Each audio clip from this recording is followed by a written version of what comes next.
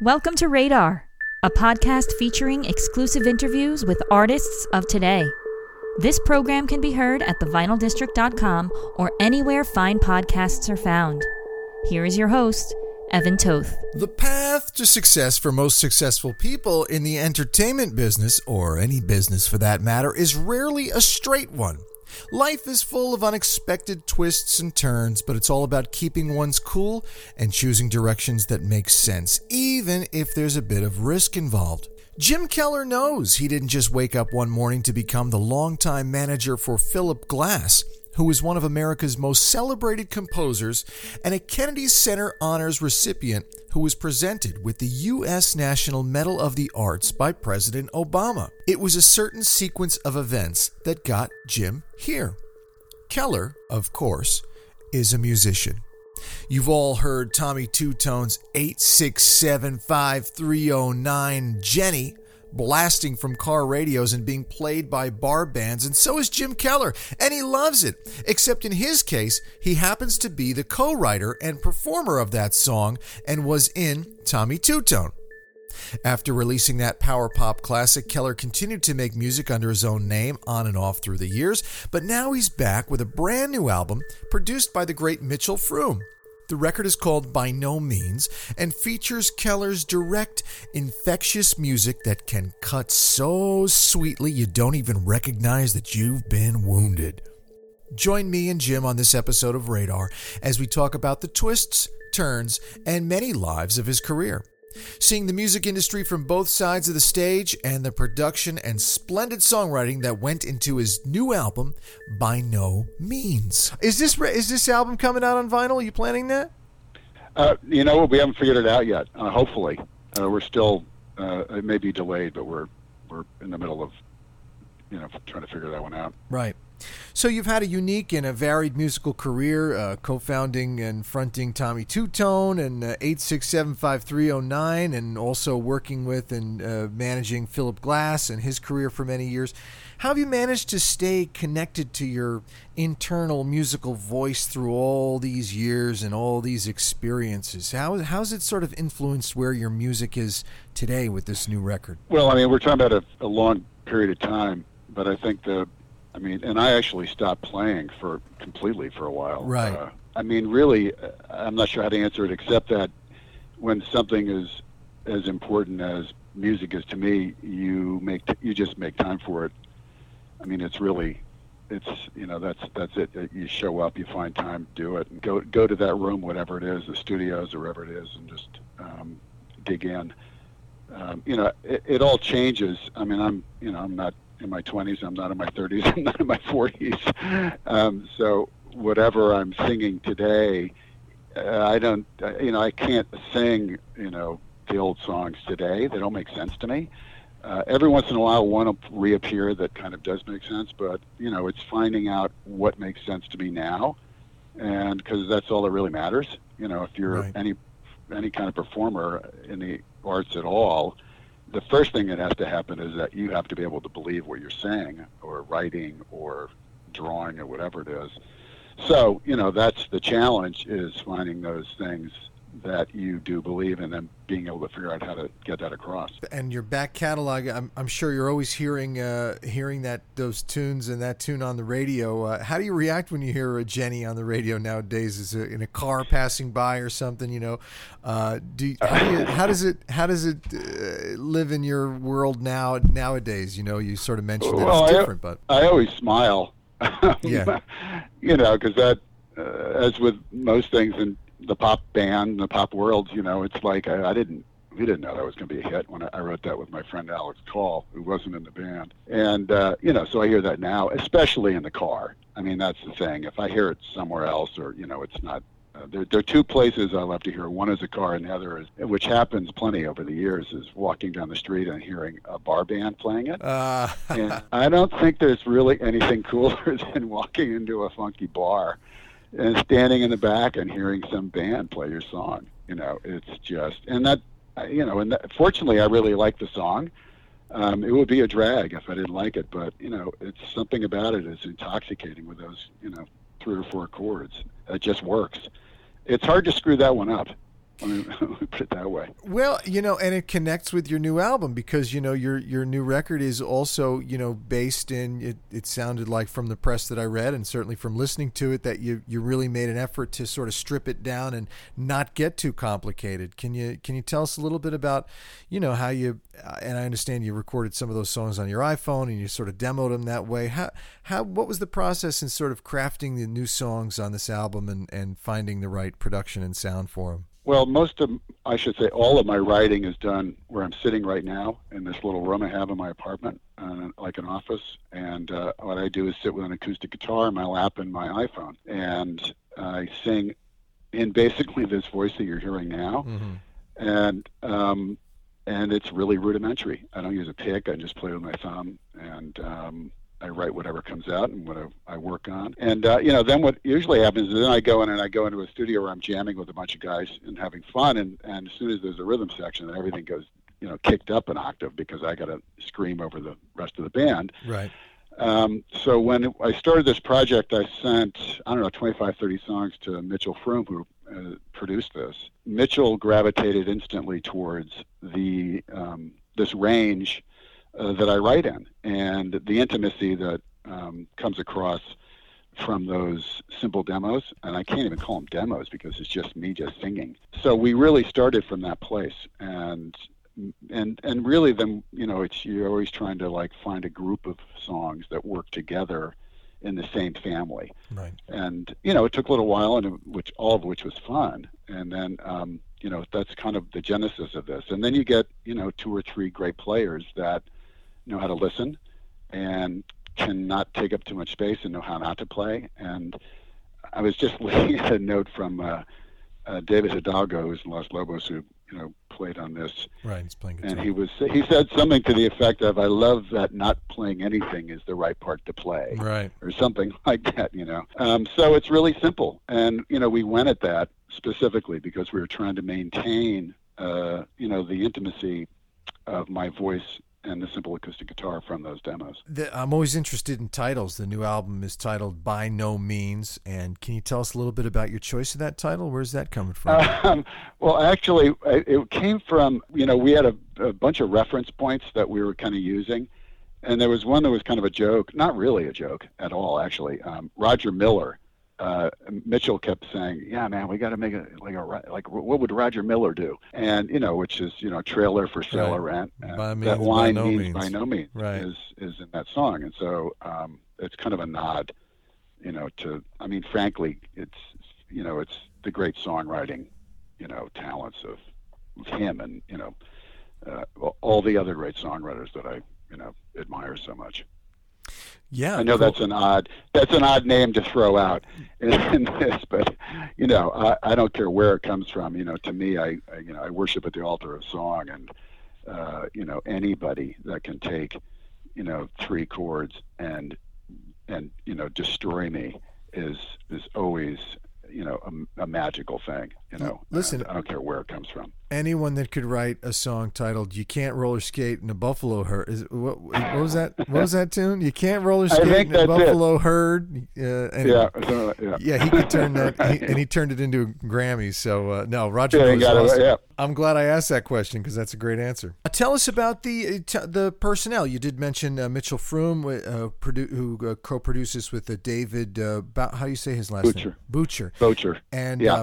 And David Hidalgo, of course, as you mentioned, guitarist from Los Lobos. And how did you sort of craft the unit that was going to play on this record? Well, we knew a couple of people right off the bat. Bob Glaub is a really old good friend of mine and Mitchell's, and he's a bass player who's played with everybody from Lennon to Dylan to Jackson Browne to whatever. Million sessions, and I've known him since the 80s, and he lives in LA, and so we wanted Bob. And David Hidalgo has also worked on a couple of other my records, and I knew him from the 80s. And of course, Mitchell Froom did the great Los Lobos records, and they'd been in bands together, so we knew that we wanted David. And then Michael Urbano is the drummer, and he's from San Francisco. I did not know. That was Mitchell's call. And again, his what he wanted, and the reason we brought Michael in is that he wanted somebody that could, number one, always listen and have good ears in terms of songs structure and all that, but somebody that could play quietly with groove. And, there are a lot of great drummers that I play with, but there's a real talent to being able to play softly and have it be funky. Right. And that is something that is a really special talent, and Michael is really brilliant at that. So it's like some of the, the grooves on this record, and it's funny, you don't really think of grooves on an acoustic-based group of songs, but they're there, and clearly, and that's Bob Glob and Michael Urbano that really do that. They can play, quietly and have it be a groove, which is, wonderful. How did you guys record the album? You did it during, I guess you did it over the course of last year, or how did you do it with the pandemic and everything? Well, it was pre-pandemic. Oh. We just held off releasing it because of the pandemic. Right. So we did this. Mitchell has a little, kind of little house behind his house, clubhouse kind of deal. Right. And he built this. He has a small studio in there, and he's done Rufus Wainwright records and Randy Newman in there and a bunch of other people. So he's all set up for it with the drums and all the stuff. So we basically set up. We did a lot of pre-production, so we knew exactly what we were doing in terms of song structure. We weren't jamming in the studio to figure stuff out. Right. I think we had 5 days, really, because, just to get all those guys in the same room at the same time because they're all busy. Basically cut live.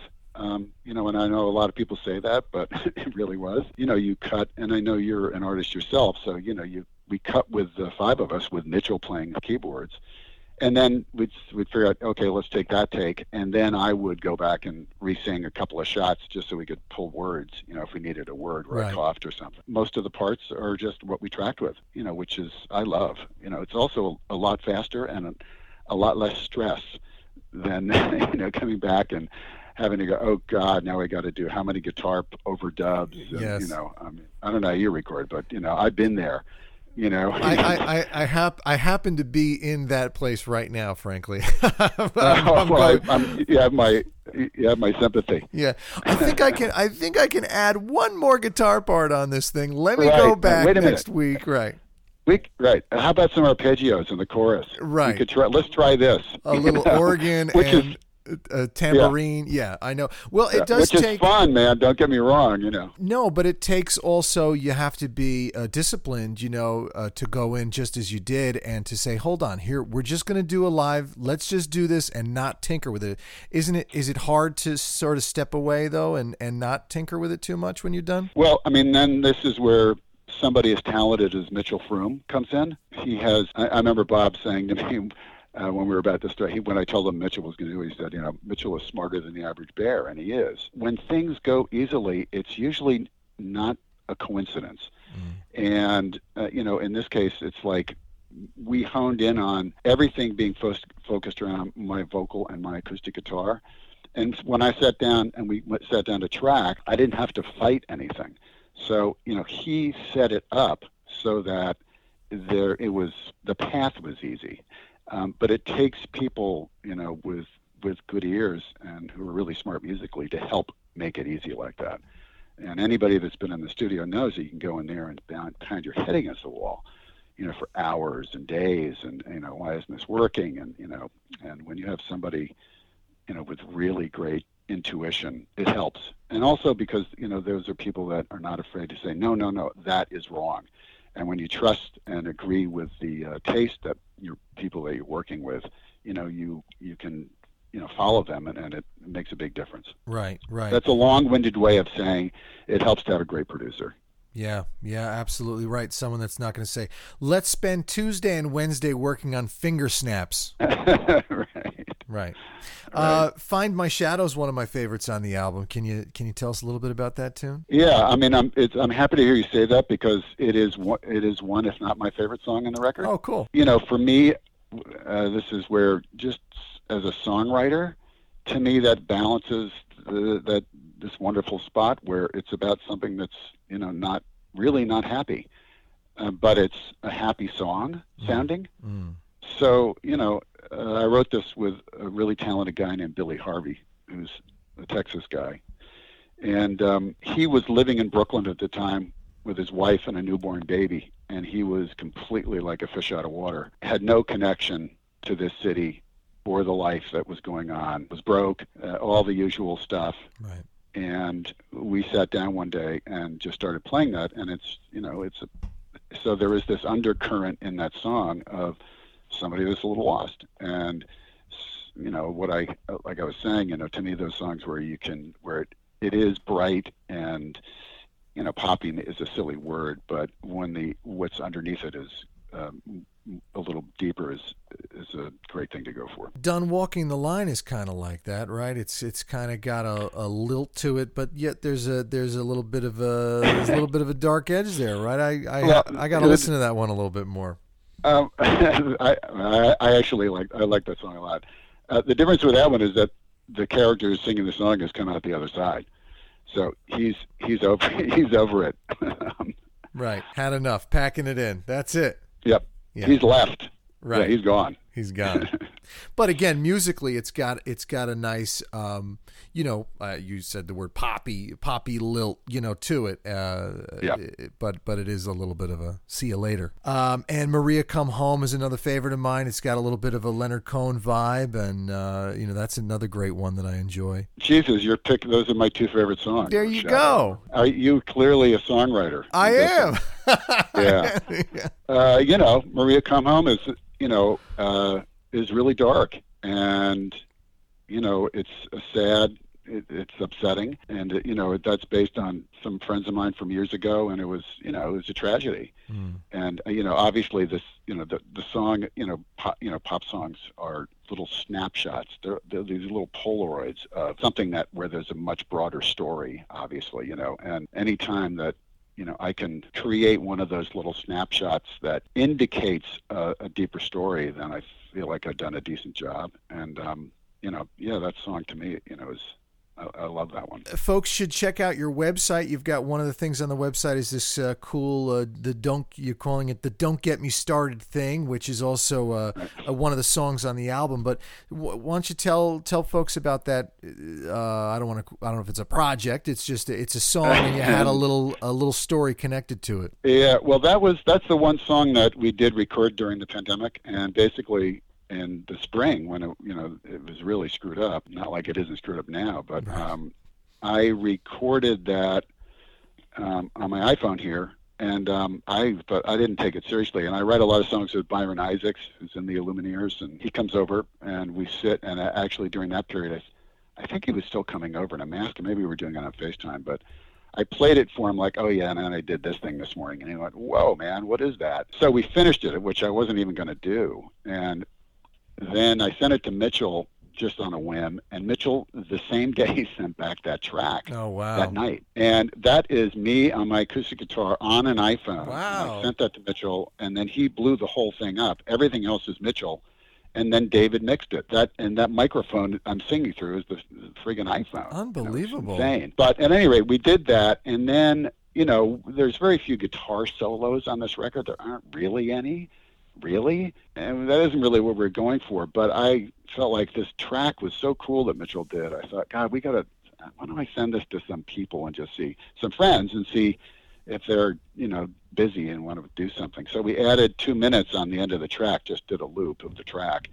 And I sent it initially to Nels from Wilco, Nels Klein, sure. Rebo, and David Hidalgo. And the three of them sent something back right away. They were all completely different, and they're all really insanely cool. So then I had some other friends that were, we talked to, and I said, if you feel like it. And so I sent it to a bunch of guys, and it just kept going. So there's like 30 of them now. But it's basically, I'd send the track with just, 2 minutes of, groove, and they did whatever they want over the back end of it. And I even got, Phillip even did one, which was pretty funny. Right, Phillip Glass, right. Yeah. Yeah, so no, it was just fun. And, it's funny because when you go to the website, it looks very official, but it wasn't. It was completely random. And, we just kept going. And, I'm still putting them out. I just, because we're just putting out one a week out on the internet, just. Right. Well, that's why it's cool. That's why it works, because it's not a contrived thing. It comes across as a sincere, a sincere effort of you and your musical friends kind of adding to this thing. No, yeah, because it's really, I except for this year, I basically jam every week. Every Tuesday night I have a thing in a studio that I left it, but and it was basically, it's like, who wants to play? And I've been doing this for 15 years. And so all these people are people either here, and I do the same thing in LA. When I go to LA, I have gear out there and I do in the studio there. So these are all people that come in and out of either recording with me or playing gigs or doing these jams. So it's really in the spirit of, to me, there are just so many really talented players in this planet. Right. And, especially being here in the New York area, it is mind-boggling. When I do that, it's like whoever's in the room is what that music is that week. In other words, I'm not there like saying, play this, play like this, here's the groove. I'll just start playing, and whoever is in the room, that is what it is. So this is really an extension of that thing, for me. That sounds almost like a workshop. Well, it is. I mean, I try out songs, but it's just, turn it up and do whatever you feel like doing. When you have so many great players, to jump in and out, it's really insanely fun. Yeah, and I guess doing that has probably been stunted by the pandemic. Are you hoping to, hopefully soon, maybe things are loosening up a little bit, and you'll be able to get back to it, I guess? Yeah, I mean, look, everybody's going through this, and, all of my friends, that haven't played a gig since March 12th, yeah, except online, it's tragic. And, we're all holding our breath that we don't lose any more venues between now and, the summer or whenever it's going to really open up again. You've had the unique opportunity to see the music business from both sides, being on stage and being behind the scenes. How do you sort of reconcile those two worlds, working with or maybe working against each other? They do work against each other, and it's very schizophrenic. I mean, for me, it's part of it is that, one thing I always learned, Phillip had this great line, someone said to him, how do you be whatever, successful, whatever he says. I get up every morning and I work hard. Right. That was his line. And, whatever it is that is your passion, the only way you can be successful with it is if you work hard and, put the time in. So for me, what that means is that, I get up every morning and I write every morning. And then I carve that time out before I have to do some work stuff and business stuff, so that have a clear head for that stuff. And the same, if I'm in the studio, it's like I carve it out, turn the phone off. I give myself about an hour to cool down from whatever else I was doing. I think everybody has to go through this, whether they have a day job or not. It's just, number one, you got to cut the time out, carve it up, and then you got to show up. Well, listen, the album is great, and I hope sometime later in the year, if you're doing some shows or something, I'd love to come out and see you do your thing and hear some of these tunes live. I bet they translate really well to to the stage, and I really I thank you for taking some time to talk to me about it today. Yeah, no, I appreciate it. Radar is produced by Evan Toth in partnership with WFDU 89.1 FM and the Vinyl District. You can hear Radar on WFDU 89.1 FM or anytime online at thevinyldistrict.com.